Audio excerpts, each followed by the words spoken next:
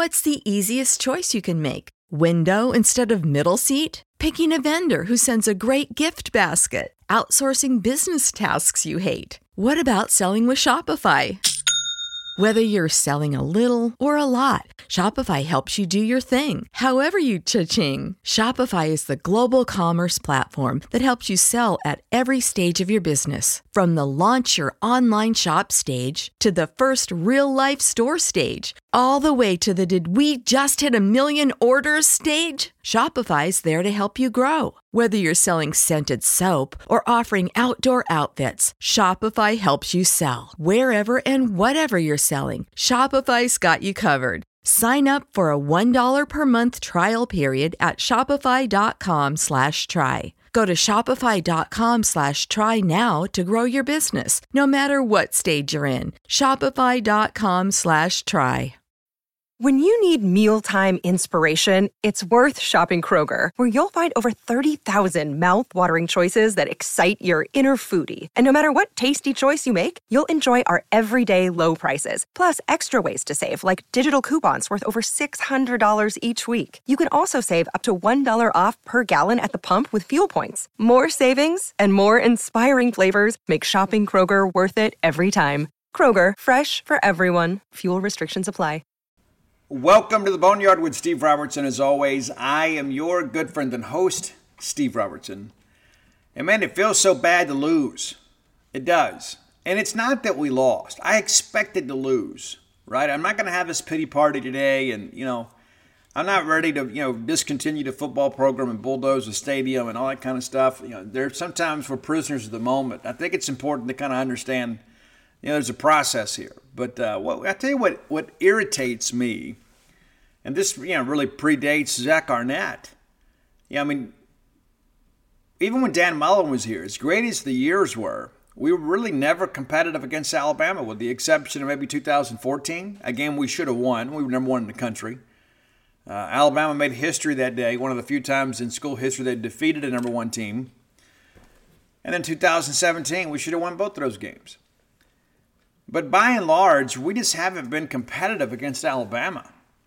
And that's the measuring stick in this conference. And again, people look up and say, Ole Miss beat Alabama a couple times. They did. They also got absolutely trounced in most of those games.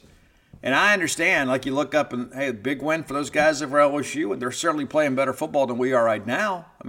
How could you argue against that, right? But it just irritates me to you look up and you say, you know what? It's a sure loss every year when Alabama's on the schedule. They won't be on the schedule next year, but it's just very, very frustrating to think this is where we are as a program, that we go into these games expecting to lose. And listen, there was a time there in the second quarter I thought, we may make this thing interesting, and we did. But it didn't last. We mismanaged the end of the second quarter, and essentially the game was decided at halftime. So we're going to break the game down. We're going to work through all that today. And we're going to look forward to kind of, what's next the rest of the way. And, I've got the new mic hooked up too. So your sound quality may be a little bit better. It may be a little bit modulated. I've tried to turn the track volume down. I'm not speaking quite as loud as I normally do. But we'll figure it out, But yeah, man, it sucks, man. It sucks to lose. And it sucks to go into ball games expecting to lose. I'm not that kind of person. I don't know about you, but I always feel like that any challenge that I encounter in life, that I got a chance to win. And the reality of it is sometimes no matter how bad you want it, you're just not good enough to win. That was the case on Saturday night. But we did some things that don't make a lot of sense. And I really thought that Kevin Barbay actually called a pretty good ball game. We didn't execute, and part of that's because of the fact that they have more talented players than us. But, I just get so tired of this, man, just going into some ball games like this. And I told my wife as we're walking to the stadium, man, it would mean so much to win this ball game. It would mean everything to this program, to this fan base to win this ball game. It would really send a signal we're headed in the right direction. Wasn't expecting to. But it's like those days you wake up and we look so forward to college football. And, you wake up on those days and you think, we're going to lose. We're going to lose. And tip of the cap to the Bulldog fans, it turned out. It created the best atmosphere of the year, one of the better atmospheres we've had in a couple years. It's just an amazing atmosphere. It really was. And thanks to all of you that came and did your part. You are to be commended. And that's another thing that I spoke about in the post-game wrap-up is that, nobody, I read all this stuff and people are like, oh, we have the worst fans in America. Well, number one, it's not true. But number two, there's really no evidence to support that. I mean, you go back and look at this baseball season, we had some top 10 crowds when we weren't playing well. And then, we have a ball game this past Saturday that we all expect to lose. We have a near capacity crowd. So it's not our fan support that's at issue here, really in anything. Do I want more of you guys to come to basketball games? Yeah, sure. But our fans are to be commended for the way they have supported Mississippi State this year in every aspect. Whether it be jumping aboard NIL, we always need more of that, be part of the Bulldog Initiative. We're buying season tickets. I mean, we have a tremendous amount of season ticket sales this year in football. So I'm not going to listen to any talk from anybody about our fans. Because, listen, when you make the emotional and financial investment that many of our people make, they've got a right to be upset. And that's okay. We all want the same things, and that's Mississippi State to win. And I get tired of the poor old Mississippi State mentality that some people have too. And a discussion just yesterday, we're talking about some other things, and I was like, we ought to do this and we ought to do that. And this person kept bringing up kind of roadblocks and say, no, well, there's this and there's this. And I was like, we've got to change our mindset to a can-do situation. It's not, well, we can't do this because of this. Find a way. Figure it out.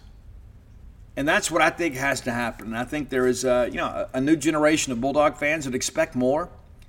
And I think it's okay to expect more. I think it's okay to voice your displeasure when you don't get more. Now, I'm going to do some of that today. Again, I'm not going to have some pity party. I'm not going to throw everybody under the bus, but I'm going to speak very honest and frankly about this. And it's not the loss that bothers me. Again, because I expected to lose. It's the fact that we just are not competitive against the top teams in this conference. We're not. Now you can say, well, Steve, historically, I get it. I get it, but just because that's the way it's always been isn't the way it should always be. We're asking more and more of our fans than we ever have in the history of college athletics, and they need to get some return on that investment. Let's thank our friends at Bulldog Burger Company, longtime sponsors of this show. I love Bulldog Burger Company. I have loved them long before they loved me. But, man, what a great partnership it has been. I enjoy going in there eating, man, just putting my feet under that table. There is an expectation of excellence when I go in there. I know exactly the quality of service, the quality of cuisine that I'm going to enjoy there. It makes it easy to think about my dining decisions when Bulldog Burger Company is an option for me. And when I'm out of town, I miss it. I do. So next time you're in town, go by and check them out. There's 3 great locations to serve you. University Drive in Stark Vegas, Gloucester Street there in Tupelo, Lake Harbor Drive in the Ridge and Flowood area. Have the spring rolls as your appetizer. You'll be glad you did. They'll make you and everybody around you better looking. It's true.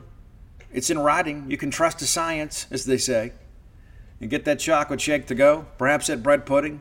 Get it. You know how it is. You get a big meal and you think, I'd love some dessert, but maybe I want it later. Put it in the fridge, man. And so when you get the munchies a little bit later, you've got something of quality to enjoy. Bulldog Burger Company, the place where people go to meet. M-E-A-T. All right, let's go through this ball game. It won't be fun, but there will be some insight, I guess, maybe perhaps that you don't have now. One thing I want to jump on to here before we get too deep in the weeds. I've read and seen a lot of this. People are like, oh, well, Zach Arnett doesn't show enough emotion on the sidelines. And I don't know what they're showing on TV because I don't go back. I'm turning this down just a little bit. I don't go back and watch our losses until much later. I just maybe I'm a little soft like that. But anyway, I don't know what the TV cameras show. But I can tell you Zach Arnett was very demonstrative and emotional on the sidelines with coaches, players, and officials. It's true. And it's like I said, there were at least 10 times that I saw him on the field. And somebody said, well, it should have been more. I mean, that's the thing. You can never be negative enough or direct enough. I mean, you never can be. But I want to make sure we get that established. Again, I don't know what they showed on TV, but for people to suggest that Arnett was unemotional throughout the ball game is not an accurate portrayal of actual events. All right, let's get to it. State wins a toss, and that's kind of a rarity for us. Alabama elects to receive, so we elect to defend the south end zone. Nick Barmera gets the kickoff. The first kickoff in a Bulldog uniform for him, it wasn't a touchback. And Kendrick Law returns it 30 yards out to the Alabama 30. Bulldog defense showed some grit early in this ball game. And, of course, DeMonte Russell unavailable, Calvin Dinkins unavailable, Trevion Williams unavailable. I think we'll get DeMonte Russell back this week. I think he could play this week. Maybe he won't.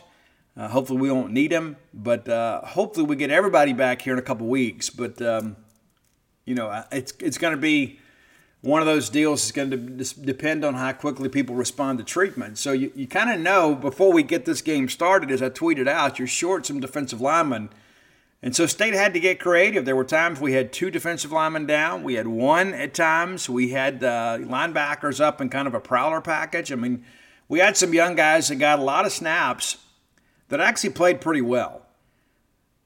But you're facing an Alabama running game that has been somewhat inconsistent, but they still have talent, and eventually they got the ground game going. But this first drive here, we did a great job. We give up 12 on the very first play, and then Jalen Milroe is sacked by Jett Johnson. It was an emotional play, really got the crowd fired up. 2nd and 16, they run McClellan left for a short game, brings up 3rd and 12, and then Dontae Russell, the younger brother of DeMonte, what a great job he does, frees himself with a spin move and gets to Milroe, and it's a sack. So 2 sacks on the opening drive, and you think, wasn't expecting this. And then James Burnip, we knew he was a weapon for Alabama, has the ball check up at the 1-yard line, so you feel like State is really in a bad spot.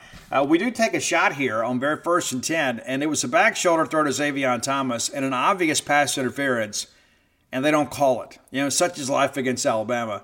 Not to say it would have changed the outcome of the game, but the crowd was right to boo. It was a bad non-call, but from the officials. Rodgers then runs the sneak for 1 yard, gives us a little operating room, and we swing it out to Tulu. He can't get loose there, makes it 4th and 6. And again, another chance for us to make an impact play here.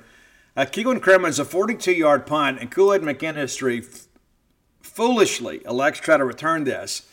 And State is all over it. Deshaun Page knocks it loose, and McKinstry gets back on it. What a play that could have been, right? It's a chance for us with the ball on the ground, but it certainly felt like the Bulldogs were there to play. That continued in this next possession for Alabama that started at their 49-yard line. They run McClellan up the middle for 4. Then there's a false start. So now they're 2nd 11 behind the chains. Roydell Williams, who's a really good back for them, runs at the middle for 7, brings up a 3rd and 4. And they snap the ball before Milroe is ready, and the ball is on the turf. We don't get it. So it's 2 opportunities, in a matter of about a half dozen plays, that Alabama puts the ball on the field and we're unable to get it. That's not anybody's fault, but again, it's a chance for us to do something. It does force a punt. Fortunately, this ball gets into the end zone. It nearly checked up at the 1 again. But State gets spotted at the 20. And we swing it out to Woody for 7, come back to Tulu for 2, brings up a 3rd and 5. How did that happen? Oh, yeah, we had a 2-yard loss. Excuse me. 3rd and 5. And then Rodgers is sacked. And then we punt. But you felt like, okay, the defense is here to play. 1st and 10 at their 30. And really nice effort here from Keelan Crimmins, 54-yard punt. They run McClellan up the middle for 3. They go back to the middle for 14. Again, we don't have anybody in the middle there. We just don't. Pickering and Kermody doing the best they can, just with no substitutions, really. 1st and 10, it's a fumbled snap. It's a low snap, and Milroe just picks it up and takes off. And the athleticism takes over, and we can't catch him. 53 yards, touchdown. Extra points, good, 7-0. And it's unfortunate. It's a busted play, right? Not that they hadn't had some success on this drive running the football, but it's a busted play that yields the first touchdown for Alabama. There would be others. All right, we get the ball back now after the touchback at our 25, and we run Woody off the left for 4. We're incomplete to Mosley. Latham in Will's face a little bit here. Ball's incomplete. 3rd and 6. We set up a screen here, and Will threw 3 interceptions. I don't really fault him for this one. It's just a guy making a play, right? I mean, we set up the screen, they recognize it. The guy gets a hand up, it's batted up. Chris Braswell grabs it and runs it in for a touchdown. It's 14-0, and at this point, it really felt like the game was getting away from us. I think we all felt it. Extra point's good, touchback on the kickoff. State takes over to 25 with 3:51 to go in the first quarter. Marks runs off left side for 1-yard loss. We go back to Marks for none. Brings up a 3rd and 11, and we think, okay, it's going to be a 3 and out. But it wasn't. It wasn't. Will Rogers drops back to pass and just takes off and gets a first down. And that's an element of his game that we never really see. But 12 yards for the first down, moves the chains. 1st and 10, we run Jeffrey Pittman off the right side. Need to see more of him, right? If nothing else, not only because of the fact he's productive, but it's to kind of save some wear and tear on Woody. 2nd and 7, we find Freddie Roberson, a very rare Freddie Roberson reception. He's got 3 on the year. This one's for 13 yards and a first down. Out near midfield, 1st and 10 now at the Alabama 48. We run Woody off right side for 5, go back to the left for 4. That runs out the quarter. We'd stayed on the move, down 14-0, but you start thinking, if we can get a score here, maybe we can climb back into this thing. Well, this does end in points as we open up a second quarter, but maybe not as many as we'd like. On the 3rd and 1 play, it's a false start on Cam Jones. Cam not having a big year. Needed him to have a big year. So far, he's not really having one. We need him to really step up here down the stretch. All right, 3rd and 6, though, we still managed to get it done. Woody Marks gets loose for 29 yards down to Alabama 15. Crowd's kind of creeping back into the ballgame a little bit here. Marks goes for 4, and we bring in Mike Wright on 2nd and 6, and Mike runs up the middle and gets it inside the 10, but it's 3rd and 4. And then Rogers is sacked for a loss of 4. We end up taking the field goal. It's good. Kyle Ferry having a big year for Mississippi State. I wish he was kicking more extra points and field goals, to be honest, though. Then Nick Barmera, 60-yard kickoff, and it's returned 19 yards to Alabama 24. I don't know if it was strategic or what, but Barmera done a really good job getting touchbacks. But this game, just 1 of 5. All right, 14-3 game now. And Alabama gets back on the board here with the field goal. But, again, this a little more of a sustained drive. You get beat by the big play on the errant snap that he scoops up and runs for a score, and then you get beat on the pick 6.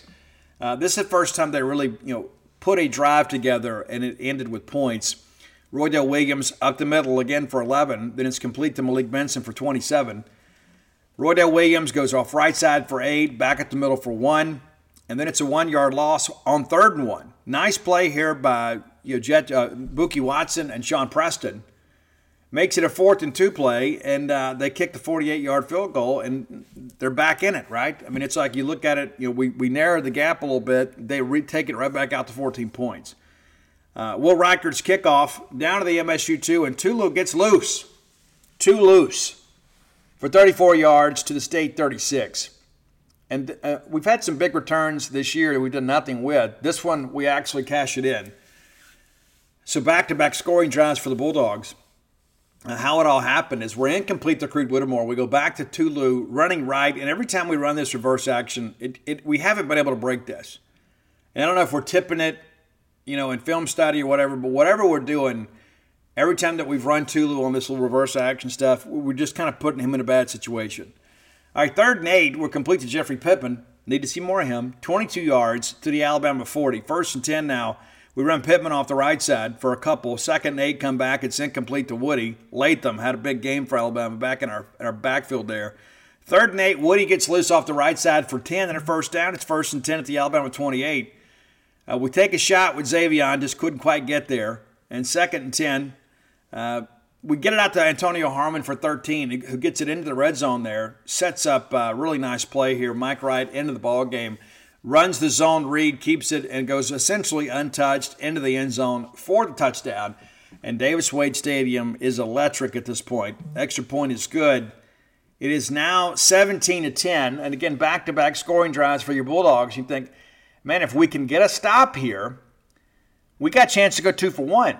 Because we get the ball coming out of the half. And so how we manage this final 6 minutes really determined the outcome of this ball game. And we did not do a good job here on the field of executing. 1st and 10 after the touchback.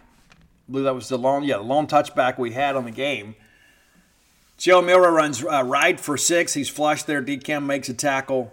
Milrow again, 1 yard gain. Brings up a 3rd and 3. We call timeout. I thought it was a great timeout. I was like, hey, I think Zach and the staff understands how significant this drive is. Let's settle the defense down. Let's get off the field.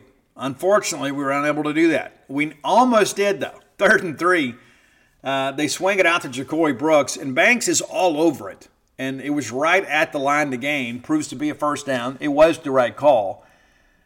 Brings up another set of downs. 1st and 10 here. Milrow runs off right for 6. They go to McClellan for 3. Again, 3rd and 1. And this time Alabama calls timeout. And out of the timeout, they give you a false start. So instead of it being a 3rd and short situation, it's 3rd and medium. 3rd and 6. Again, a very important play in this ball game. If we can make a play and get off the field, you got a chance to go get even just a field goal. Helps tremendously. But instead, it's complete to Amari Nablack for 18 yards across midfield to the State 43. McClellan then runs for 11. Back to him again up the middle for 8. That's 19 yards right at the middle of your defense after 2 significant 3rd down conversions for Alabama here. 2nd and 2, Milrow is incomplete to Robbie Outs for 7, but there's an ineligible downfield. All right, puts it back at 2nd and 7. You start thinking, okay, look, if we can get a win here on 2nd down, force another big 3rd down, get the crowd into it, maybe we get off the field. But instead, it's complete to McClellan for 19. McClellan then on 1st and 10 from the State 10 gets nothing. We call timeout again to kind of settle the defense, trying to force a field goal here. McClellan runs up the middle, really kind of faded left there for 8. We call timeout again, trying to salvage some clock and say, you know what, again, even if we give up a score here, maybe we can go get something. On 3rd and 2, McClellan back up the middle for a touchdown. Extra point is good. They kick it off away from Tulu, but Thomas gets it out to the State 27. So you got 1:03 to work with here. You're down 24-10, and again, if you get anything here, it's big. Now, in postgame, Arnett kind of second-guessed himself and said we should have taken a knee. I absolutely disagree. Absolutely disagree. You got timeouts to work with, and, again, you've had back-to-back scoring drives. So it's not like you haven't found some sense of rhythm on offense. So to me, I disagree with Zach, and I think maybe he said that to kind of protect the team, the coaches, the players, whatever. I just don't agree with it. I think you've got to go try to get points. And yes, it's a minute, but and maybe you take a play on 1st down, and maybe if you can get a chunk play and get a 1st down, 10, 15, 20 yards, then you kind of go tempo and see what you can get. If it's incomplete on 1st down, then maybe you just run the dive and get on out of there. But I think you have to be aggressive here, and especially against Alabama. You're not going to beat Alabama being conservatively. Instead, we throw a pick. And Rogers said he just really thought that they were going to wrap around linebacker there, and don't know where the miscommunication was. I just know there was an interception thrown. And this was basically the death knell for this ball game. This was it right here. It wasn't the fact that we didn't score. It's the fact that they did. They get the ball back under a minute to go on our 31. Williams runs at the middle for 4. They call their final timeout. 2nd and 6. It's complete to Isaiah Bond for 17. Sets up a 1st and goal situation, and Milrow runs up the middle for a touchdown. The game is over at this point. It's just a matter of what the final score is going to be. 1st and 10, after the 20-yard return, we take a knee. And that runs out the half. It's 31-10. And again, just a few minutes before, State's down a touchdown with a chance to get off the field. I mean, that's how quickly things can change. And a lot of it's our own ineptitude. But again, give credit to Alabama, right? I mean, they're very opportunistic. We made a mistake. They made us pay for it. But this game was over at the halftime intermission. What's the easiest choice you can make? Window instead of middle seat? Picking a vendor who sends a great gift basket? Outsourcing business tasks you hate? What about selling with Shopify? Whether you're selling a little or a lot, Shopify helps you do your thing, however you cha-ching. Shopify is the global commerce platform that helps you sell at every stage of your business. From the launch your online shop stage to the first real-life store stage, all the way to the "did we just hit a million orders" stage. Shopify's there to help you grow. Whether you're selling scented soap or offering outdoor outfits, Shopify helps you sell. Wherever and whatever you're selling, Shopify's got you covered. Sign up for a $1 per month trial period at shopify.com/try. Go to shopify.com/try now to grow your business, no matter what stage you're in. Shopify.com/try. When you need mealtime inspiration, it's worth shopping Kroger, where you'll find over 30,000 mouth-watering choices that excite your inner foodie. And no matter what tasty choice you make, you'll enjoy our everyday low prices, plus extra ways to save, like digital coupons worth over $600 each week. You can also save up to $1 off per gallon at the pump with fuel points. More savings and more inspiring flavors make shopping Kroger worth it every time. Kroger, fresh for everyone. Fuel restrictions apply. All right, get to the second half. Of course, Bulldogs get the ball coming out of the break. We get the touchback here, and what a weapon that is, man. It is. It absolutely is. And I'm glad that Nick Barmera is back. We get more of that. But, again, not as consistent this week as he has been in the two previous weeks. But Tulu runs right for a 1-yard loss. We go back to Woody for 13 off the left side. First down, 1st and 10. We're complete to Tulu for 15. A great throw and catch here. 1st and 10. Pittman runs off right side for 10. We go back to him for a 1-yard loss, but we're at the Alabama 39. It's already been a decent drive. And 2nd and 11, Will Rogers showing off some wheels here. Again, I wasn't expecting this from him. He drops back, and again, it shows that he does understand the offense and where the green grass is going to be. He sees some pressure and then takes off and runs 15 yards, one of the longest runs of Will's career. Runs 15 yards and gets out of bounds, moves the chains, 1st down. 1st and 10 at their 24. We bring in Mike Wright. He runs off left side for a gain of 2. Brings up 2nd and 8. And Jeffrey Pittman, again, need to see more of him. Really, really impassioned, physical run right here. He gets off right side, and you can see once he breaks containment, he just simply has another gear. Down inside the Alabama 5, and on 1st and 4, we run Pittman back up the middle for 1, back to him in the middle for 2. He kind of a short yardage back. And on 3rd and 1, we go back to Pittman again. So it's a Jeffrey Pittman show. Wasn't a perfect throw. Great adjustment by Pittman to get it and get into the end zone. They review the play, which is a waste of all of our precious lives.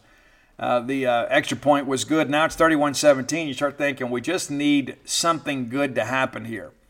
Just get us a stop. Give us a chance. There's still a lot of ball game left. And I know I've just declared the game over at halftime, because I've got the gift of hindsight. But in the moment here, you're thinking, okay, it's 31-17. If we get a stop and can get into the end zone, maybe get this thing to the 4th quarter within a score, maybe the great folks of Davis Wade Stadium can kind of take over and will us to a victory here. But instead, Alabama does what good teams do. They answer. They didn't answer with the same vigor that we did, but they allowed themselves the benefit of having a 3-score lead after this possession. McClellan runs up the middle for a gain, 1-yard gain. It's complete to Black again for 23. Now it's 1st and 10 out in their midfield. McClellan runs off the left side, 5-yard loss. Big play here by Jed Johnson and Sean Preston. 2nd and 15, and again a chance behind the chains here. They run McClellan for 4. It's 3rd and 11. Again, let's just get a stop. Can we get off the field here? No, we can't. And they get it out to Black, a little bit run after the catch there. Makes it a 1st and 10 at the MSU 31. They swing it out to Kendrick Law for 5, makes a manageable 2nd and 5. Williams 4 on the play, makes it a 3rd and 1. And then Milroe runs up the middle and gets a 1st down. Nice effort by the Bulldogs here, but we couldn't stop them. 1st and 10 now in the red zone. Williams runs for 6 to the middle. No gain here, brings up a 3rd and 4, and you're hoping to hold for a field goal. Well, we do because of the fact that Deshaun Page and Jaden Crumity get to the quarterback here. So it's another sack for the Bulldogs. 4th and 10, the field goal's up and good. But again, now it's a 3-score game again. So even though that you have cut this thing and really responded, with a nice scoring drive to open the half, you're down 17. And then we go 3 and out, right? 1st and 10, Davis runs off the right side for 2. Davis then off the right side again for 4. Brings up a 3rd and 4. We're incomplete to Xavier Thomas. We punted away. And you would think Alabama's going to go ahead and put a fork in us. The game is, again, it's done. But, give your Bulldog defense a little credit here. and situationally here, right? Alabama drive starts at their 20. McClellan runs for 5. McClellan goes back for 3 more up the middle, brings up a 3rd and 2, and it's incomplete. And Jet Johnson in the face of Jalen Milroe, and they force a punt here. State takes over at our 28. Final play of the third quarter, Seth Davis runs off the right for 3. And again, Woody had come out of the ball game, was a little bit banged up. It was smart not to go back with him. It just was. This game is decided. There's no point in getting him banged up even more than he was. All right, so second and 7 now. Will Rogers complete to Tulu for 12. Still fighting. 1st and 10 now at our 43. We get it out to Tulu here, and they blow it up for a 1-yard loss. Xavier Thomas ends up with the football. Short gain there. Kind of, just one of those things. You try to make a play here. Didn't work the way we had hoped. 2nd and 11. Will Rogers complete to Antonio Harmon for 1. 3rd and 10. Will Rogers is sacked. We go for it, and I read some social media commentary, and I want to respond to that. People are like, why would we go for it on 4th down from our 42? Guys, we're in the 4th quarter down 3 scores. It doesn't matter how much you lose by. It doesn't. So if we punt here, does it make it easier to accept? No, I mean, you got to go for it. This is a no-brainer. You're down 17 in the 4th quarter, and you're across your 40. It just simply doesn't matter. You got to go. You got to try to win the game. Will sack for 8 yards. So there's a lot to be upset about in this ball game. This call isn't one of them. All right, 1st and 10 now. Alabama takes over to our 34. Complete across the middle for 4 yards in the black, and then Milroe sacked again. 3-yard loss. Buki Watson, Dante Russell needs to play more. 2nd and 23. It's complete to Dipri for 26. Moves to change, and those are things that just simply can't happen. I mean, you get them backed up in a 2nd and 23, and you let this guy run for a 1st down. That just absolutely cannot happen. It wasn't like it was some unique play design. They just throw it out there. We don't make a tackle and give up 26 yards. And forget that the score is. It's a pride thing. 2nd and 23, and you go 26. No, it'd be one thing if it was like they just threw a fade and it's a one-on-one matchup and they beat you down the field. They threw this ball underneath. They're just trying to get some of it back, and they get it all back. That's just unacceptable. All right, 1st and 10, it's incomplete. And 2nd and 10, they give it to Roydale Williams, a 4 up the middle. Then it's a false start. And of course, it's permissible to flag Alabama at this point, right? I mean, they've had some penalties. Let's be fair about it. More times than not, they don't get called. But 3rd and 6 becomes 3rd and 11. And then it's complete to McClellan for 6. We make a tackle there. They kick the field goal. It's 37-17. Still a 3-score game. But only if we hadn't gone for it on 4th and 8, right? No, come on. Get over yourself. All right, Will Riker kicks off. Tulu returns it 3 yards out to the MSU 18. And I think you're going to see more people doing that, kind of sky kicking it. When they can't get it out of the end zone, they're going to try to sky kick it. Offensively, this 4th quarter wasn't our best. We take over to our 18. Rogers complete to Xavier Thomas for 2. We go back to Davis for 4. Breaks up a 3rd and 4, and we're incomplete to Freddie Roberson. And just really didn't protect well here. And on 4th and 4, we go for it again. And again, people were upset. Why are we going for it? Guys, it is a 3-score game in the 4th quarter. We're down 37-17. You don't get any style points. Nobody's going to come back later and say, well, Mississippi State, they punted. It's stupid.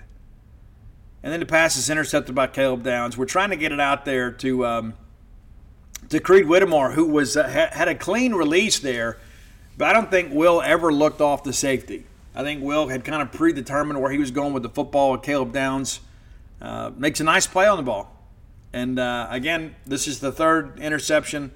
The first one I don't really, fault Will for. The last 2 I do. So here we go. Again, it's a scoring drive for Alabama. Only if we hadn't gone for it on 4th down. Oh, my gosh. All right, 1st and 10 at our 34. Miller runs for no gain. Ty Simpson into the ball game now. Runs for a loss of 1. Then Ty is incomplete. And then they get us to jump. They're going to go for it on 4th down. They get us to jump. Dante Russell, young guy, makes it 4th and 6. They attempt a 48-yard field goal, and it's good. It's now 40-17. Kickoff is 58 yards, and Xavier returns to 35 yards to stay at 42. Seth Davis runs off right side for 11, and then Rodgers complete Antonio Harmon for 7, brings up a 2nd and 3 here. Kevon Lee, rare carry for him, gets in and gets you 7, moves the chains, makes it a 1st and 10. We take a shot with Freddie Roberson. It falls incomplete. 2nd and 10. Kevon Lee, again, 9 yards up the middle. They flag us for illegal formation, which makes it a 2nd and 15. We find Freddie Roberson for 10. Makes it a 3rd and 5. Kevon runs right for no gain. 4th and 5. We go for it again. And it's incomplete. And Kool-Aid McKinstry in there. Hadn't been in the ballgame. They put him back in the ballgame.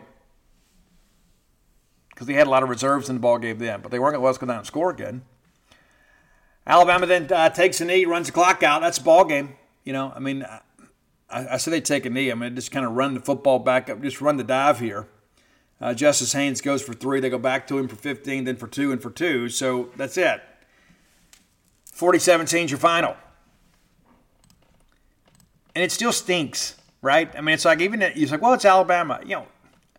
I know we're never going to be Alabama, but I want to be competitive with Alabama. Look at your team numbers here. I guess we'll look at some individual numbers. Jalen Milroe, 10 for 12. And if memory serves me correct now, that's 7 incompletions in the past 3 weeks for Mississippi State. Pretty crazy. How does that happen? How does that happen? I don't know that I've ever seen anything quite like it. We simply cannot defend the pass. You're like, well, no. It makes no sense whatsoever for teams to be able to complete the pass with the proficiency in which they do against us. As I mentioned last week, the 2 incompletions that Rattler had, one should have been a hold on us, and the other one was a drop. How are people this wide open this often, no matter who we play? It doesn't make any sense to me.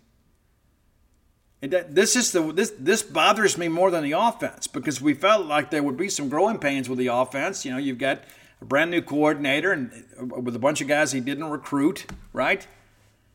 But defensively, you've got a bunch of guys back. And yes, I understand there was some needs in the secondary. We've talked about that for months now. But you're kidding me here? How does this happen? Milroe's 10 of 12, 164 yards. He sacked 4 times. If I told you before the ballgame, hey, we're going to sack him 4 times, you'd say, maybe we're in this thing. Rodgers also sacked 4 times, but 15 of 27 for 107 yards, 1 TD, 3 interceptions. That is not going to get it done. That is absolutely not going to get it done. I don't know how anybody can look at that and say anything otherwise. And listen, I'm very much a Will Rogers supporter, but we got to shake some things up here. And again, I still question how we're using Mike Wright. Mike Wright can throw the football. Can Mike throw it as well as Will? No, he can't. But you're not making defenses defend you honestly when all you ever do with Mike is have him run the football. And not to mention, we bring him in, let him start a drive just to hand it off. You can pull a kid out of the stands and do that. And I'm in favor of giving Mike a series. Let's see how things go. And again, I think it's about making the defense be honest. This is the thing that kind of, perplexes me. It doesn't make a lot of sense. But, not a good game for Will. Not that I expected him to have a great game against Alabama. I thought the kid fought and played hard. But, the stat line is what it is. Jalen Milroe is the leading rusher for Alabama with 69 yards, despite the fact that he lost 23. He nearly ran for 100 before you factor in the losses. Jaquavius Marks leads Bulldogs with 68 yards. Freddie Roberson, your leading receiver, actually tied with Jeffrey Pittman with 2 catches for 23 yards. Tulu, five touches for 21 in the passing game. Defensively, some big numbers, for a lot of people here. Looking at Mississippi State's, we're on the field a lot. So Jet Johnson with 14 tackles, Nathaniel Watson with 12, Jet, 1.5 tackles for loss, and one of those being a sack. Deshaun Page with a forced fumble, had 7 tackles, one of his better games in the uniform. Sean Preston with 7 tackles. Dante Russell with 5. 2.5 of those for a loss. Jaden Crumedy went down in the ball game. We don't expect that to be long-lasting. He did leave the field on his own power. We'll try to get an update today, but I don't know if we will. But I thought at times the defense fought valiantly. And again, you keep giving those guys a short end of the field. You're asking an awful lot of the defense. And then you look at the fact that you really only have 2 down defensive linemen available. They're going to run the football. And they do. And they did. And those are things you look at. It's just like, you're not going to learn anything about your team against Alabama unless it's negative, short of winning the football game. But that game's over. And now we get ready for another day. And we'll take on Western Michigan this Saturday. Kickoff is at 11. And I know that makes it tough, right? You'd love to play that game at night to really help, because people aren't going to come. There are going to be some people that say, I'm not going up there. The sting of these last couple losses, State's lost 3 in a row. And then you got 11 a.m. game against, a team that you should beat handily. But it's one of those situations, too, and I hate to sound so negative. If you want to see the Bulldogs win this year, this may be one you want to come to. We got an open date after this, and we need to make good use of these 2 weeks. We need to get some guys some playing time. We need to get some guys healthy and prepare for the end of October. Listen, the month of October has got to be great for Mississippi State. Can it be? Absolutely. But it's all about us. We have got to execute at a higher level. And I think the open date comes at a good time, but we got to go take care of business this weekend. And people are like, Steve, I can't assume anything. And I think you're right to feel that way. But this football team from Western Michigan, listen, they're 2-3 on the year. We'll preview them later in the week, but they have not been good against Power 5 competition. They did beat Ball State over the weekend, 42-24. But outside of that, it's been an interesting year, 2-3. And, of course, they opened up with a win over St. Francis. Like not Francis, but against Power 5 competition, it had been very good. So we'll see those guys next Saturday. Need you here, we really do. So if you're in town, please come to the ball game. If you're on the fence about coming, please come to the ball game. I'm sure there'll be plenty of tickets available. You can probably get some for free if you look around, Gene's page or some of the free Facebook pages out there. But we need you to be here. And a chance for State to even the record. I think most people expected us to be at best 4-2 after October 7th. After this game against Western Michigan, we were hopeful to win South Carolina. I think most of us penciled in losses to LSU and Alabama. But you can't just say, okay, well, I expected to lose, and so everything is okay. Everything is not okay. But also, everything is not absolutely rotten either. If you win this ball game this weekend and get healthy after that open date, you got a chance to win a couple meaningful ball games in October, and then we'll see how November goes. But there are a lot of people out there saying, hey, I want to fire this guy and that guy and that guy. And it goes all the way up to Dr. Keenum. The people are like, I don't understand why Selman's not doing anything. Guys, we're 5 games into the season. Take a deep breath. I'm not happy with how we're playing either. But it's like to sit back and suggest these people are serving through inaction. It's just not accurate. Everybody just calm down. All right, it's time for today's Top 10 list. As always, brought to you by closewithblair.com. That's CLOSE with Blair, BLAIR.com. You can reach Blair at 601-500-2344. That's 601-500-2344. That goes directly to Blair. Not to a call center or a receptionist or a desk or anything like that. It goes directly to Blair because he wants you to have access to him. Blair is a mortgage professional. If you have mortgage needs, whether it be buying a home, refinancing your current home, or perhaps co-signing on a home for a young person in your life, Blair can help you navigate through the labyrinth that often is underwriting. Hit Blair up and let him know you heard about him on the Boneyard. He's a guy that gets things done, 22 years of experience in the industry, top 1% close ratio in the country, back-to-back-to-back years. Blair is your friend. Blair is my friend. He is a friend to all those in need. So hit him up for your needs at closewithblair.com. Okay. One of my favorite modern rock bands is a band actually that was founded in the United Arab Emirates. I don't know that we've had a band with that type of lineage. I love Asking Alexandria. I saw him at Rocklahoma. Thanks, Mark, for that, for the hookup. Love those guys. Love having a chance to watch them perform live. And it really changed for me after seeing them live. I always really liked them. And then when I saw them live, I said, you know what? I need to get deeper into this band. These guys are really passionate about what they do. It's been great. The new material is fabulous. Absolutely fabulous. Before we get started, I want to share a song with you that didn't make our top 10. And part of the reason why is there were so many great songs to choose from. This one is a little special to me. And I wanted to share it. I made a post about it on Facebook today as we got ready to do the top 10 and record the show. It's a great song called Miles Away. And I don't know how it is for you, but I suspect that we're probably similarly situated in this regard. You know, you get older and you start paying the mortgage and raising kids and paying the bills and trying to build a brand and kind of carve your way in the world. And sometimes old friendships just kind of fall away. They do. It's not anybody's fault, right? I mean, I don't know how it is for you. I don't live in my hometown. I don't get home that often. But there are some friends that whenever I get them on the phone or I see them, it's like it may have been 25 years since we've been together, but it's like none of that time matters anymore. I mean, once you get caught up, it's like all of a sudden, hey, this is a person that knew me before any of this. This is a person that was down for me when I didn't have much.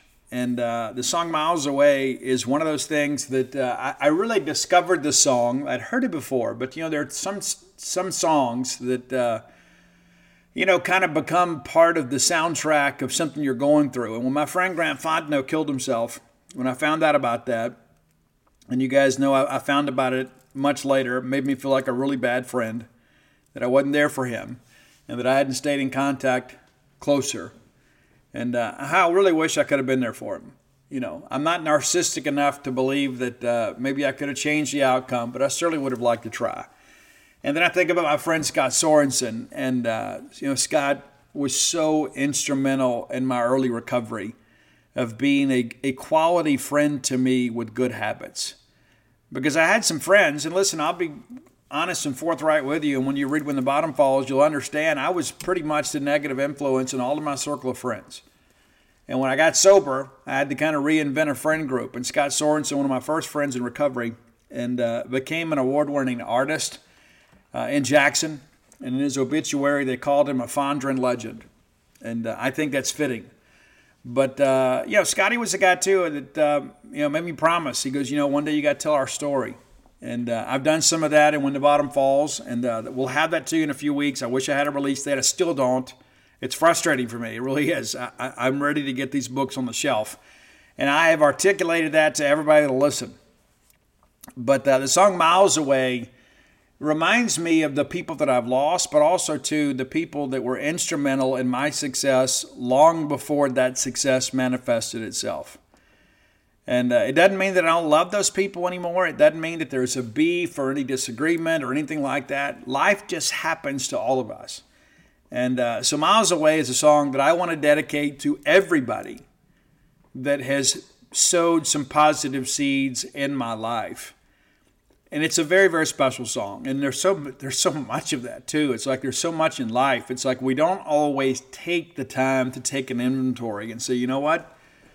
I wouldn't be here today without the contributions of these people. And many of you are a part of that as well. I mean, you're listening to this show because you love Mississippi State, but you also support us. And certainly we want you to be a subscriber over at genespage.com. You can still get 2 months for $1. But in addition to that, too, I mean, you listen to the show and buying the books and things like that. I mean, I don't just sit here to hear myself talk. I'm trying to educate and inform as best I can, and I'm very appreciative of all of you. But there are some people out there that have been so incredibly special to me that have really done something that has encouraged me along the way. And so the song Miles Away, it's like I think about that sometimes. Like I'll go to a show or something, like I'll be at some incredible concert, and I think, you know what? as great a time as I'm having, I wish so-and-so was here. I wish they would be able to experience this with me. And there have been times that I've seen Mississippi State win on the road. I think about my dad. Think about all those Bulldogs that we've lost. And, we went to College Station, Texas. And Dave Murray and I get to go out there on the field and shoot a video at Kyle Field. And it's like those things are very special to me. I didn't just wake up one day and I was here. I had to work to get here. And there were a lot of people that were very instrumental in that along the way. And so Miles Away is for all of you that were part of that. But here are our top 10 songs. Number 10, and I give the wife a lot of credit here. She was kind of on the Maria Brink bandwagon long before me. Maria Brink, the lead singer, the fabulous lead singer of In This Moment, also saw them at Rocklahoma. Thanks, Mark. But she is a duet partner on this great song called New Devil. And, of course, it's, the devil you know is better than the devil you don't.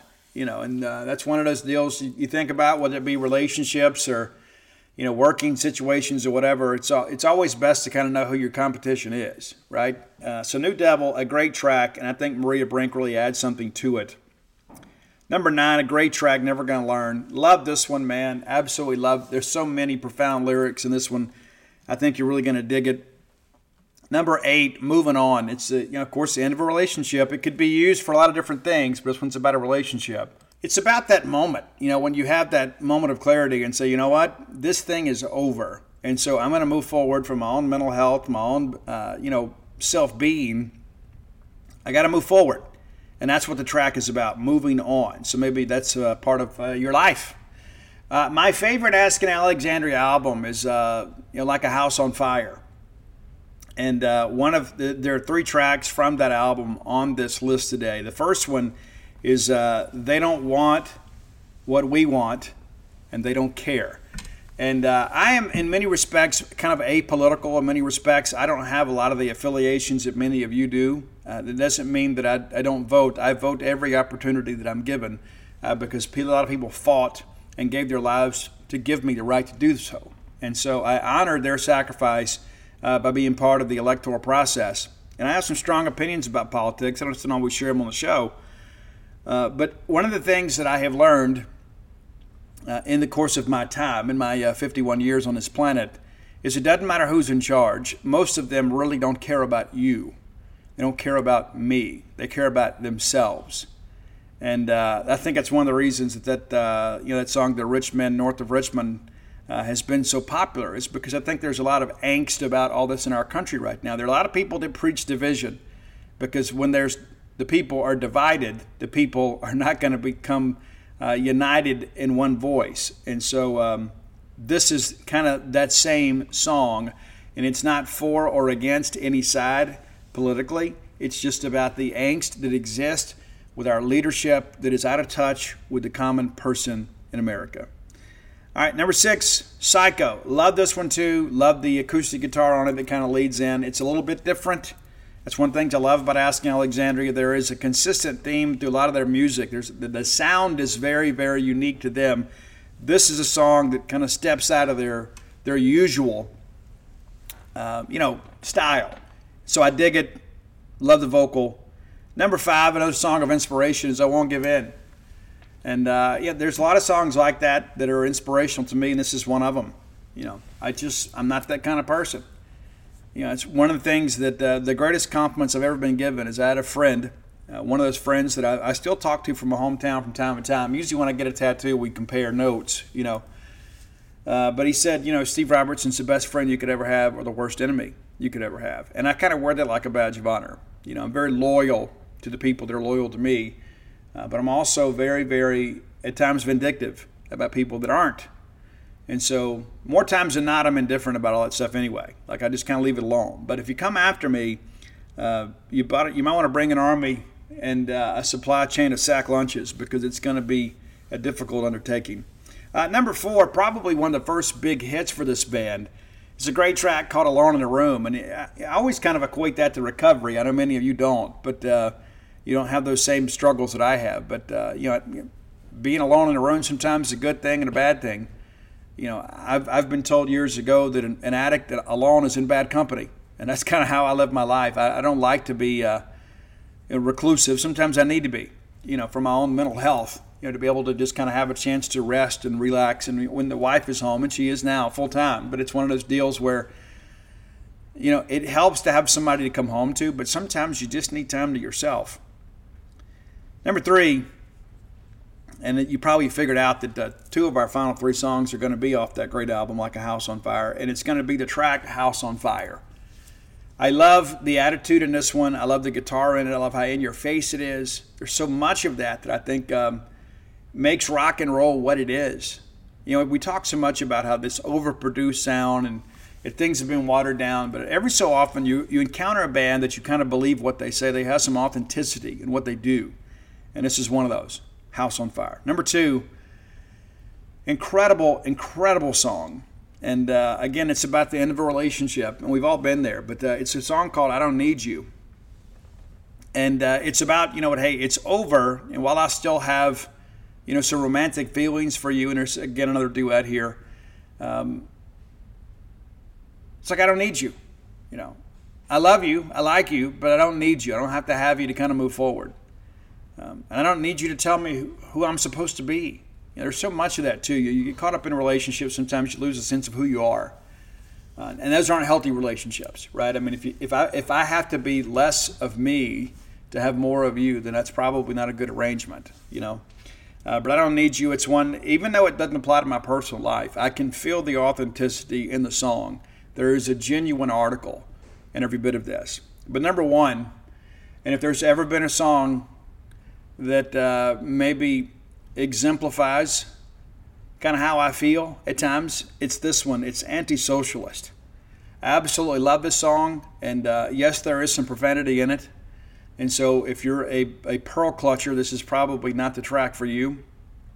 But it's like, it's about all these people that are constantly pulling on you, and they always want something from you, and they don't really contribute anything to your life. They're just essentially a psychic vampire, just kind of getting by on the energy that you provide without reciprocating. And, it's like, go ahead and spread the word. I don't like you. And it's one of those songs that I have to listen to at max volume. It's just one of those ones that just absolutely hits you right where you need it. And maybe you feel differently. Maybe you are a delicate little flower that goes through life, and you're always catering to your inner child or whatever. Maybe that's your thing. That's just not me.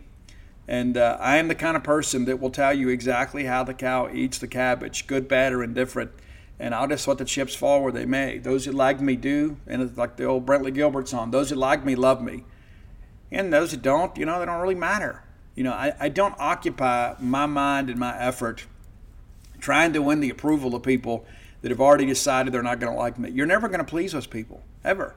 And so this song is rather anthemic. It's like, hey, you want to have beef, we can have beef. That's perfectly. I can live with the beef, right? I'm not going to go out of my way to beg you to like me. I'm going to be me, and I'm going to be loyal to those that are loyal to me. But Anti-Socialist, to me, that is the quintessential Asking Alexandria song. I hope you like the list. And if you're looking to get into a new band, and I know many of you are, because, it gets stale after a while, right? I mean, listen, I love the 80s. I do. I love the grunge era, too.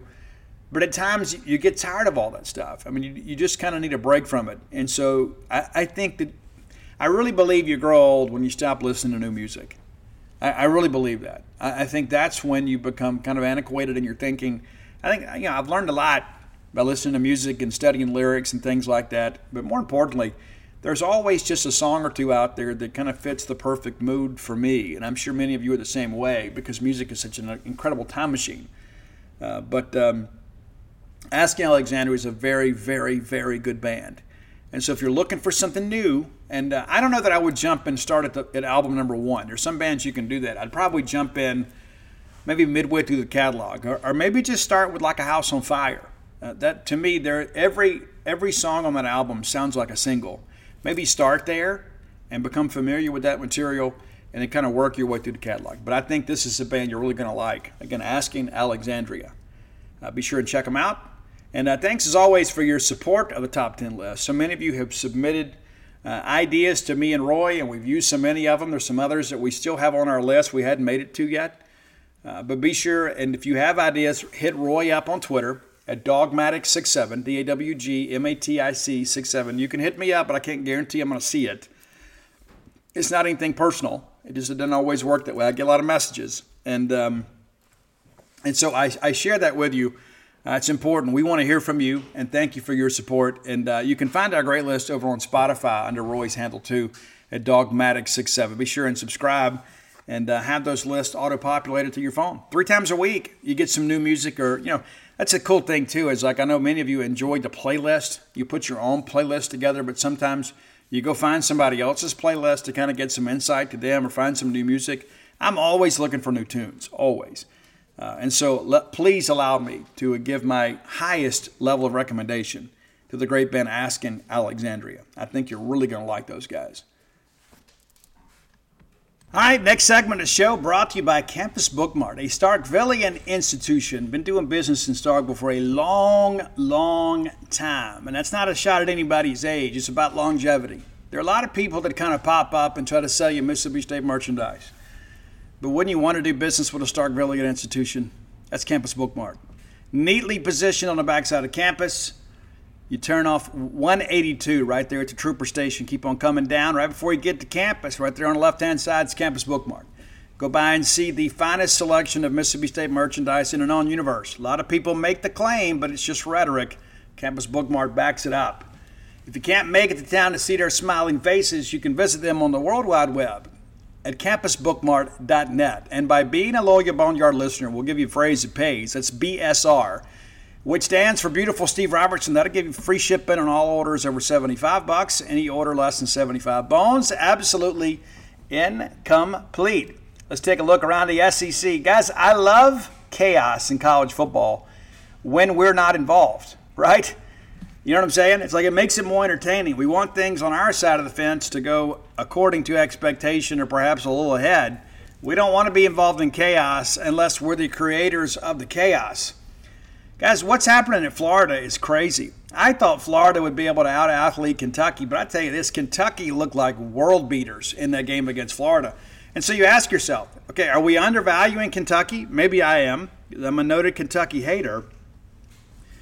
But I think maybe Florida, you look at Florida and you realize, man, this thing is going off the rails. Maybe that win against Tennessee was really, rather than be, evidence of what's to come, may have been the outlier. I mean, you look at last week, they beat Charlotte 22-7, then they put up 14 points against Kentucky, and this Kentucky offense has been kind of hit or miss.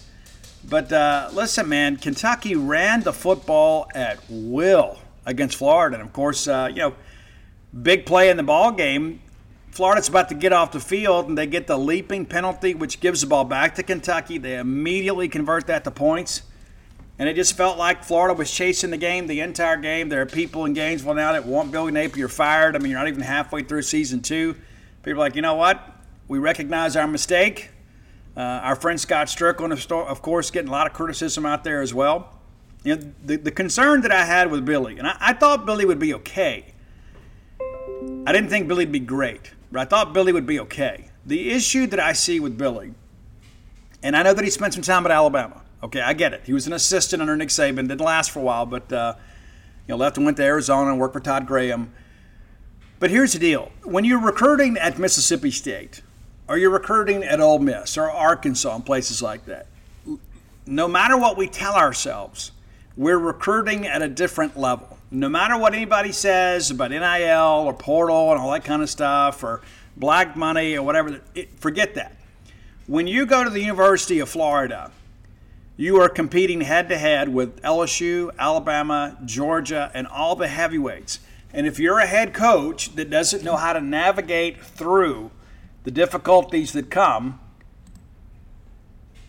would basically kind of tiptoe into the jungle, you're going to get crushed. Now, Napier and Florida are having a really good recruiting year this year. They've had a couple things not go their way. And so you think maybe they're figuring some things out, but is it going to be too little too late? Because you know as well as I do, the Florida Gators are not going to sit back and have back-to-back losing seasons. I mean, that's just not who they are. They are not willing to accept that. You go to Kentucky or Mississippi State, Arkansas, Ole Miss, places like that, you go 7-5, 8-4 most years. you're going to keep a job, get a nice extension. That's just not the case in Florida. That job is too big for many of the coaches in the college football ranks. And at this point, it appears that it's too big for Billy Napier. And so the question now becomes is, how do you get through this? The buyout is ridiculous, and I think it only goes down like $3 or $4 million because they have to pay him a ridiculous amount of money. Is it worth letting him hang around to save $3 million? When you got Florida's resources, maybe it's not. But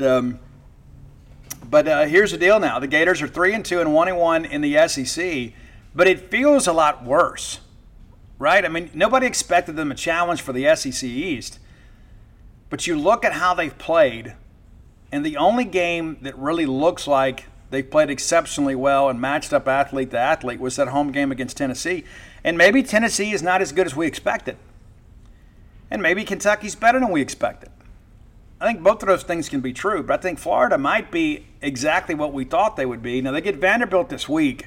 That'll be big. Then they go to South Carolina, and the way South Carolina's played at times, you never know how it's going to go. Then you get Georgia, Arkansas, at LSU, at Missouri, and then Florida State. After this weekend, there's a good chance that Florida may not be favored in many games the rest of the way. That's a tough thing, man. The Swamp used to be one of the toughest places to play in the country. You start looking at here and start counting wins here. They should win this week, which would give them 4. And you start, who can you confidently say they'll beat down the stretch? Well, they ought to be able to get Arkansas and Missouri. They should. But would you count the road game at South Carolina, LSU? Would you count the Florida State game? Florida State's turning towards a playoff. Florida's going to have a tough time making a bowl game. They are. And I think one of the things that may really hurt them is I think people are going to begin to kind of check out. Texas A&M, a big win over Arkansas. I picked Arkansas in this game. I own it. Even though Texas A&M has dominated a series, I didn't think Max Johnson would be able to do enough to win this game. This game was really never in question.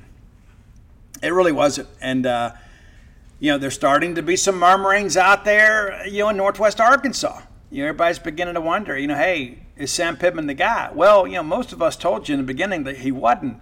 But he's so charming, right? And he's so folksy. It's easy to like Sam Pittman. I like Sam Pittman. I do. But I think it's abundantly clear that maybe he's not head coaching material, at least not in this league. This is a ball game too. You just look up here and you think, okay, all right, things are going to be good. And it's a 17-6 ball game at the end of the first quarter. And from there, Arkansas never really challenged. I guess they cut it at one point to 20-16. Felt like they were back in it. But then from there, it's all Aggies. It really is. KJ Jefferson just 9 of 17. Woof. Tough day. Max Johnson, 17-28, 210 yards, a couple touchdowns and a pick. But, great win for A&M. We thought A&M would be probably the third best team in the West to start the year. That's a big win for them. And, again, 2-3, 0-2 in the SEC for Arkansas. Really sets up for a kind of a must-win game for Mississippi State and Arkansas next week when the Bulldogs head to Fayetteville.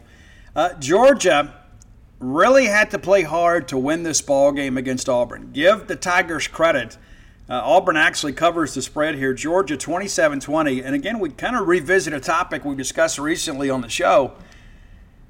Georgia just not playing at the level we expect them to play.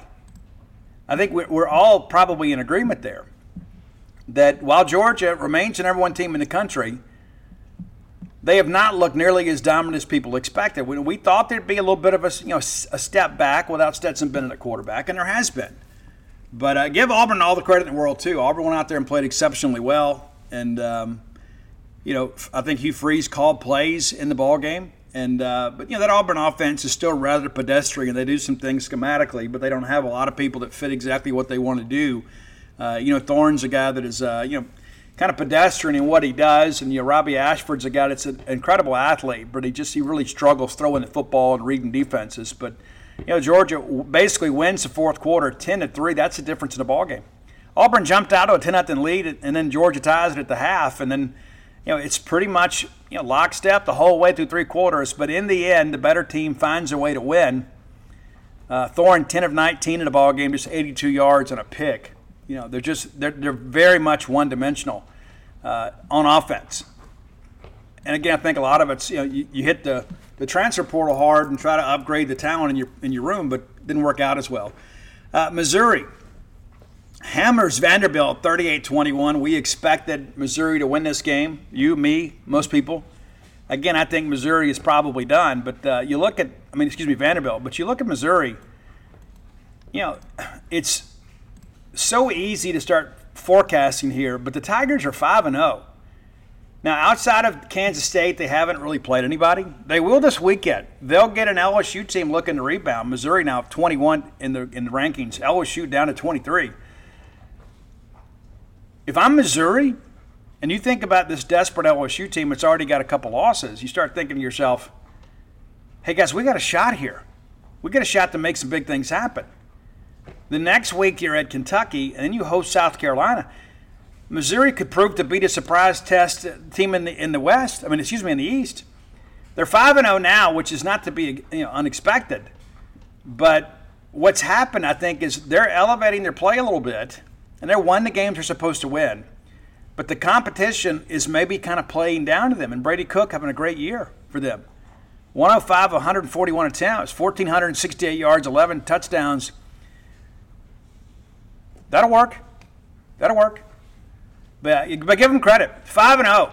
Wouldn't we love to be 5-0, regardless of who we play? And, of course, next week's competition, the LSU Tigers, get beat by Ole Miss 55-49.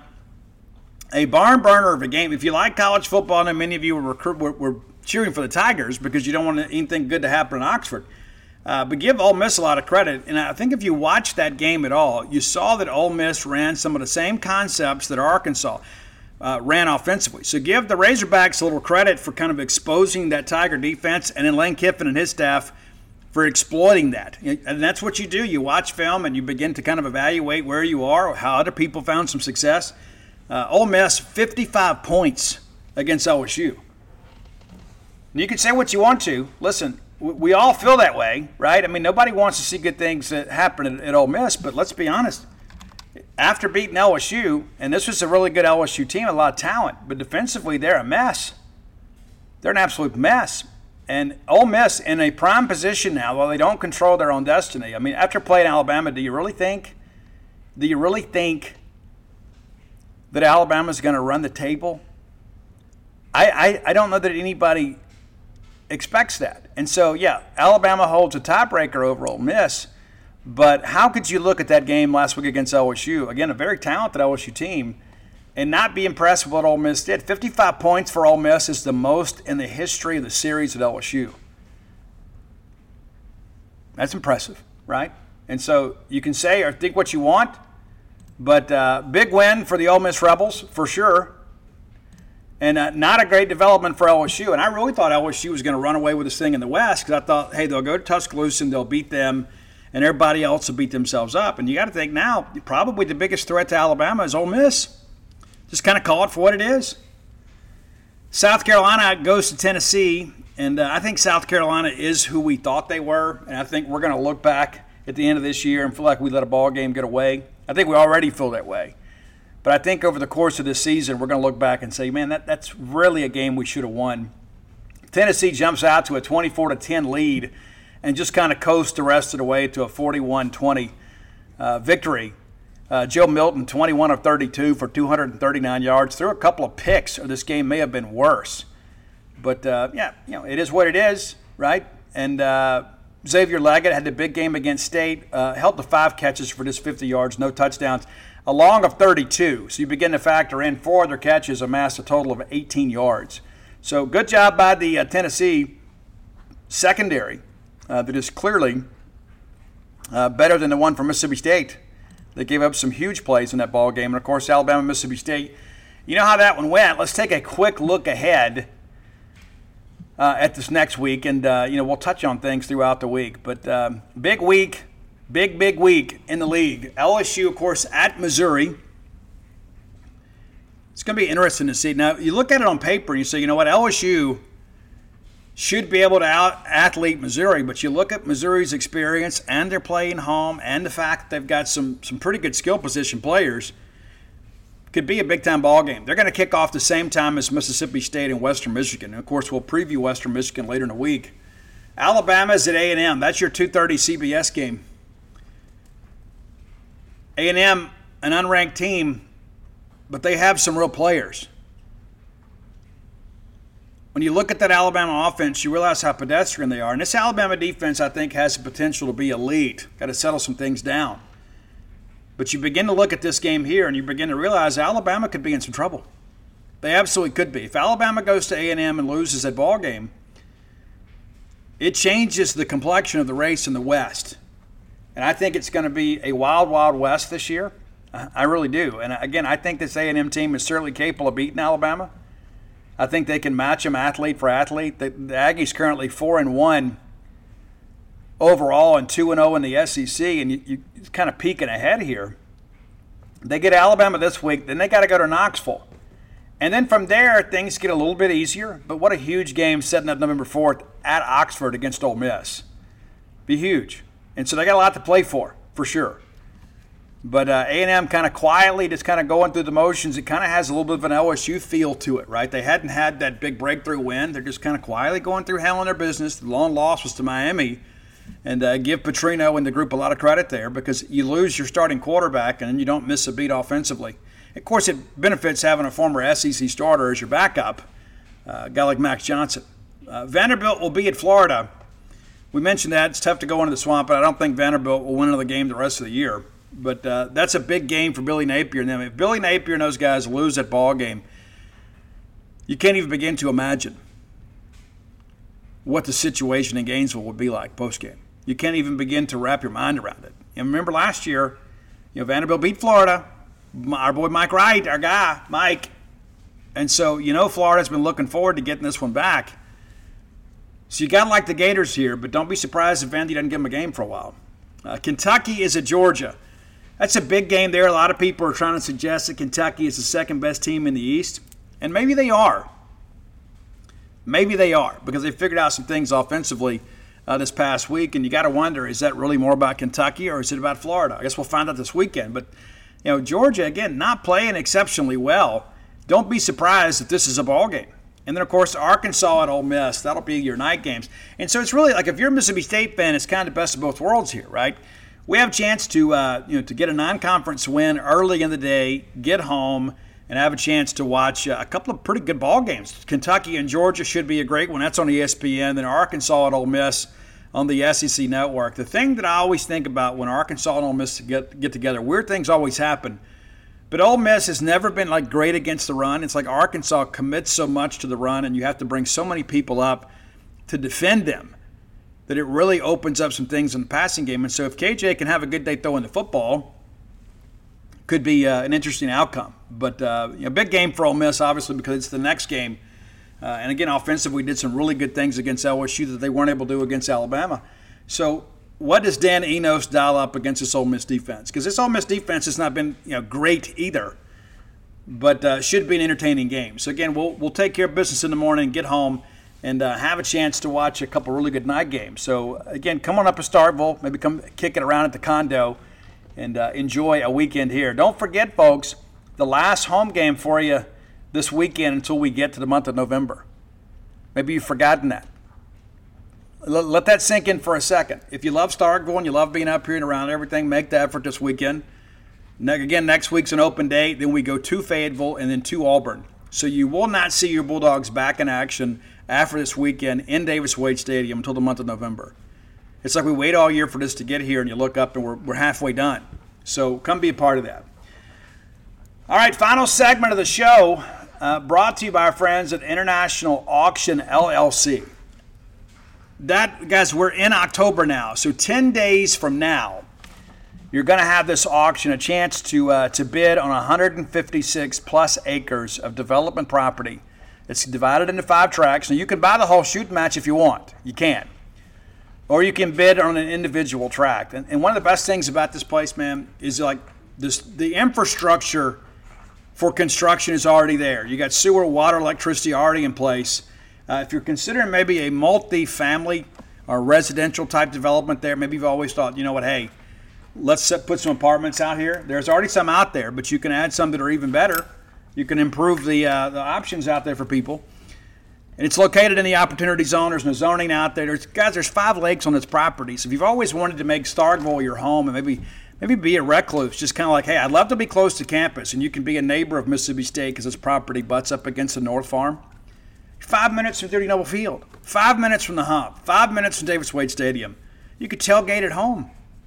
How amazing would that be? Everybody can just get together, have a cookout at your house, and those that want to go to the game can go, and the ones that want to stay can stay, and everybody spend the night together. It'd be a great, great, great deal. So we already had 2 showings. There will be another showing this Sunday from 10 to 2. All right, that's going to be at 2 Sterling Drive. Put that in your GPS, 2 Sterling, Stirling Drive here in Starkville. And just up there at the clubhouse, you're going to have an opportunity to kind of get some more information. There's going to be telephone, online bidding, and, of course, you can bid on site. You will need to pay a deposit. If you plan to bid on the entire property, the whole 56-acre shebang, that's a $25,000 deposit. If you want to do individual tracts, it's $10,000 per tract, right? So if you don't win, you get your check back. But we want to get a deposit to make sure that you're serious about this property. So, again, this Sunday, one of the final opportunities, unless you make an appointment. So this Sunday and then next Wednesday. Next Wednesday will be a final showing. And then Thursday, that's right, Thursday the 12th, you're going to get a chance to bid on your new property for your new home. A wonderful place. I've viewed the property, and I can tell you, it's absolutely exquisite. It's everything you love about Starkville, of course, with the proximity to campus, which makes it even better. Again, it's International Auction, LLC.com, or give them a call today at 888-861-0999. All right, let's talk a little baseball before we get out of here. We're beginning to wrap up fall baseball. And so I was told today, kind of let you know, going to give you a heads up, they're going to begin the kind of Fall Ball World Series, and we'll have a couple of exhibitions, and fall's going to be over. We're going to be done. Steven Spalletta hit another tank. I don't know how you keep that kid out of the lineup. Is he challenging for third? I don't know. Logan Kohler has really responded here as of late, hit the baseball well. He had one long fly out yesterday that nearly poked out of the yard, and he has hit a couple of bombs, but the biggest thing that I see, because a lot of people are texting me, hey, Steve, I love baseball, and I appreciate you and Mike being there. What are you really thinking? Well, it's tough to know because you're playing yourself, right? Pitching is up and down at times, and some of that, too, is you use fall baseball to figure out who you can trust. And so everybody's going to get some innings. Everybody. Now, Nate Dome, I've seen him pitch 3 times this fall. I think he's gotten better every outing.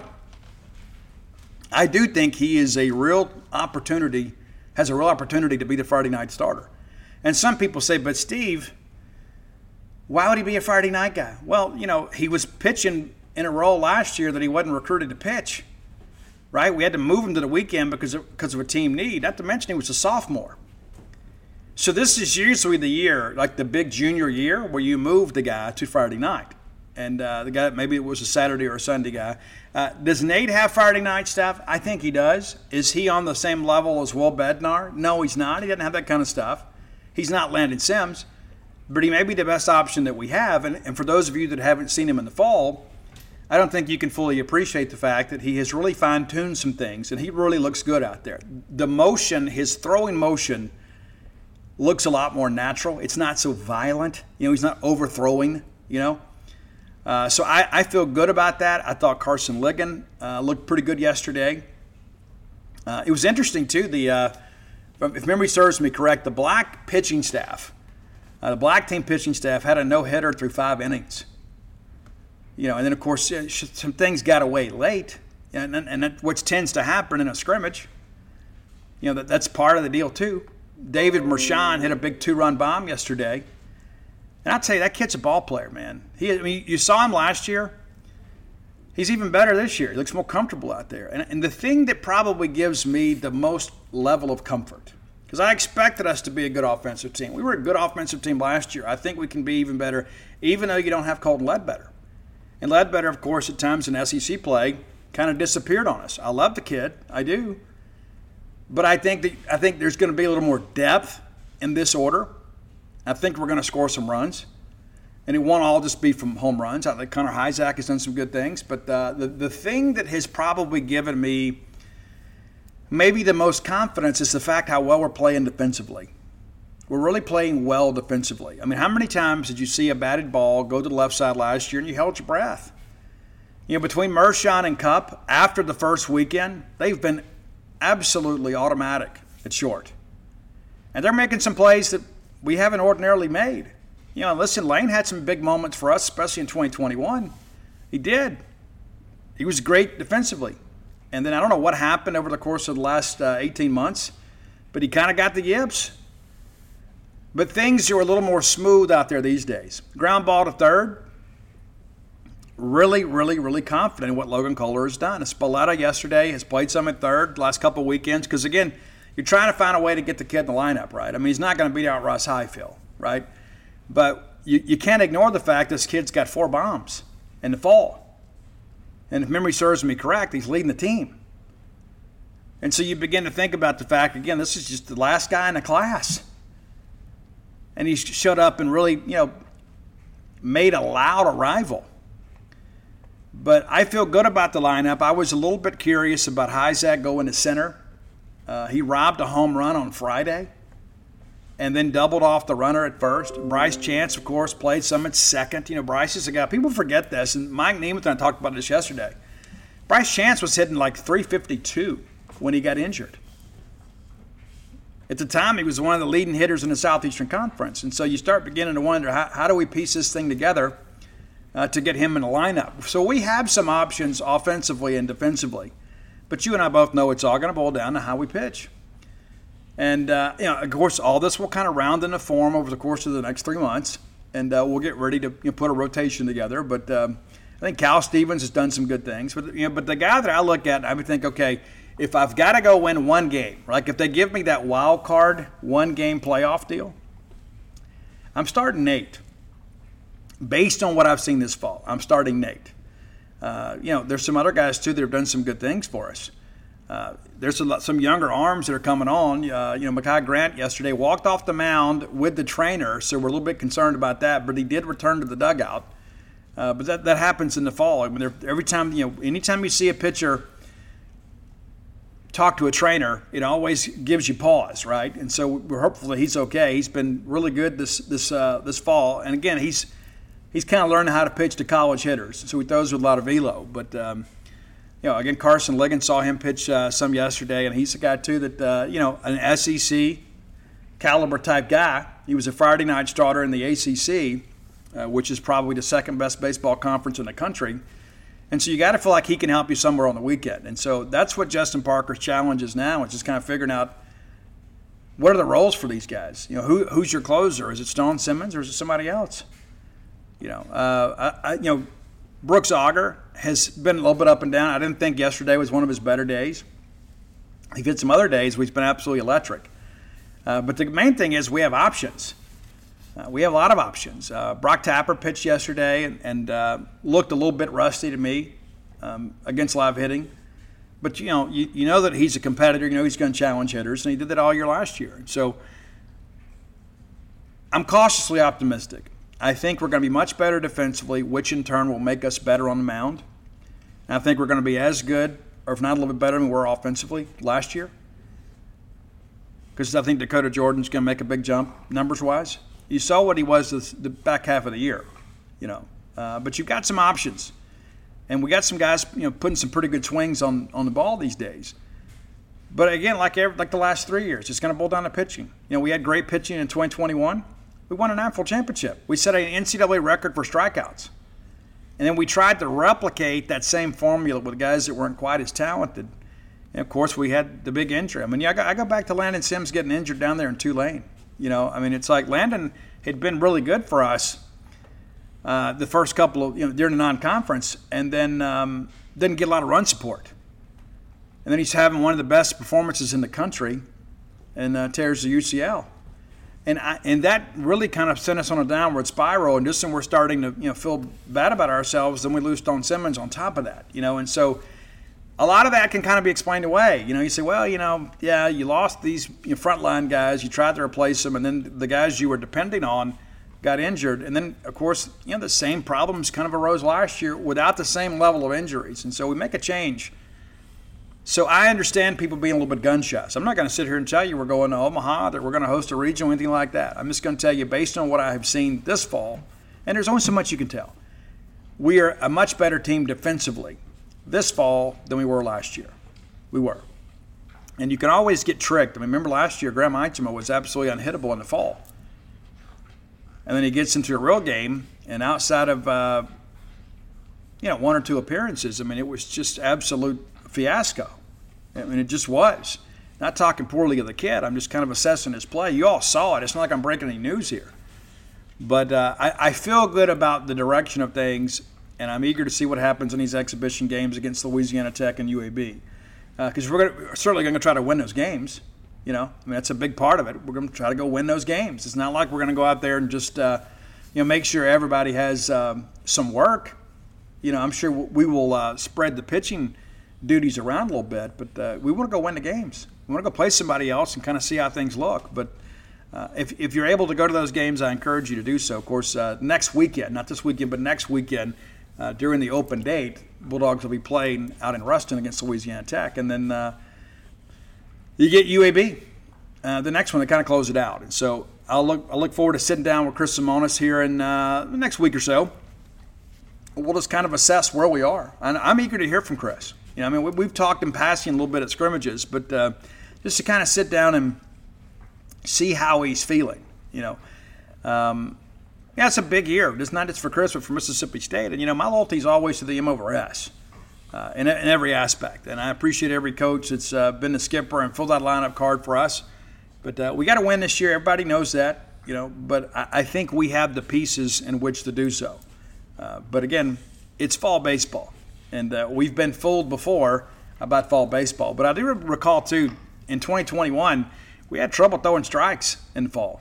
We did. And then we ended up setting the national record for strikeouts. And so good, bad, or indifferent, you can't base a lot on fall baseball. I think it's important to temper that. But you guys still want to know what's going on and who looks good. And, again, the big takeaway right now is defensively this is a better baseball team because we were booting the ball around consistently last year in the fall, and that carried over into the season. So you don't want the game to speed these kids up, but feel good about how we look defensively. And I think that's one thing, no matter the level of competition, doesn't matter who you're pitching against or hitting against. When you go out there and you play good defense, more times than not you're going to be in the ball game. All right, let's get ready to get out of here. Go to WhenTheBottomFalls.com and you can order my newest book, When the Bottom Falls, but also all my sports books are available through the same website. If you're looking for Stark Villains gear, I was reminded, I forgot to mention that last week. And so now that you've reminded me, I expect you to go order some Stark Villains gear. Go to StarkVillains.com, get yourself T-shirts, hoodies, everything with a Stark Villain logo on it. It's incredible to be able to offer that to you. And if you've got some Boneyard fans in your family, let me encourage you, maybe consider that as a Christmas gift. I mean, they're not going to be expecting that. They probably won't even ask you for it, but they'd love to have it. And maybe go ahead and order that and have that ready for Christmas. Again, that's StarkVillains.com. And if you hadn't done so, come to JeansPage.com and join our merry band of misfits. 2 months for $1. That's your good starting introductory offer. 2 months for $1 at JeansPage.com, the Mississippi State affiliate for 247 Sports. Hey, you guys have a great week. We'll be back on Wednesday. But until next time, let's all live our lives in a way we make more friends than enemies, and people can see a difference in the way we live. When you need mealtime inspiration, it's worth shopping Kroger, where you'll find over 30,000 mouth-watering choices that excite your inner foodie. And no matter what tasty choice you make, you'll enjoy our everyday low prices, plus extra ways to save, like digital coupons worth over $600 each week. You can also save up to $1 off per gallon at the pump with fuel points. More savings and more inspiring flavors make shopping Kroger worth it every time. Kroger, fresh for everyone. Fuel restrictions apply.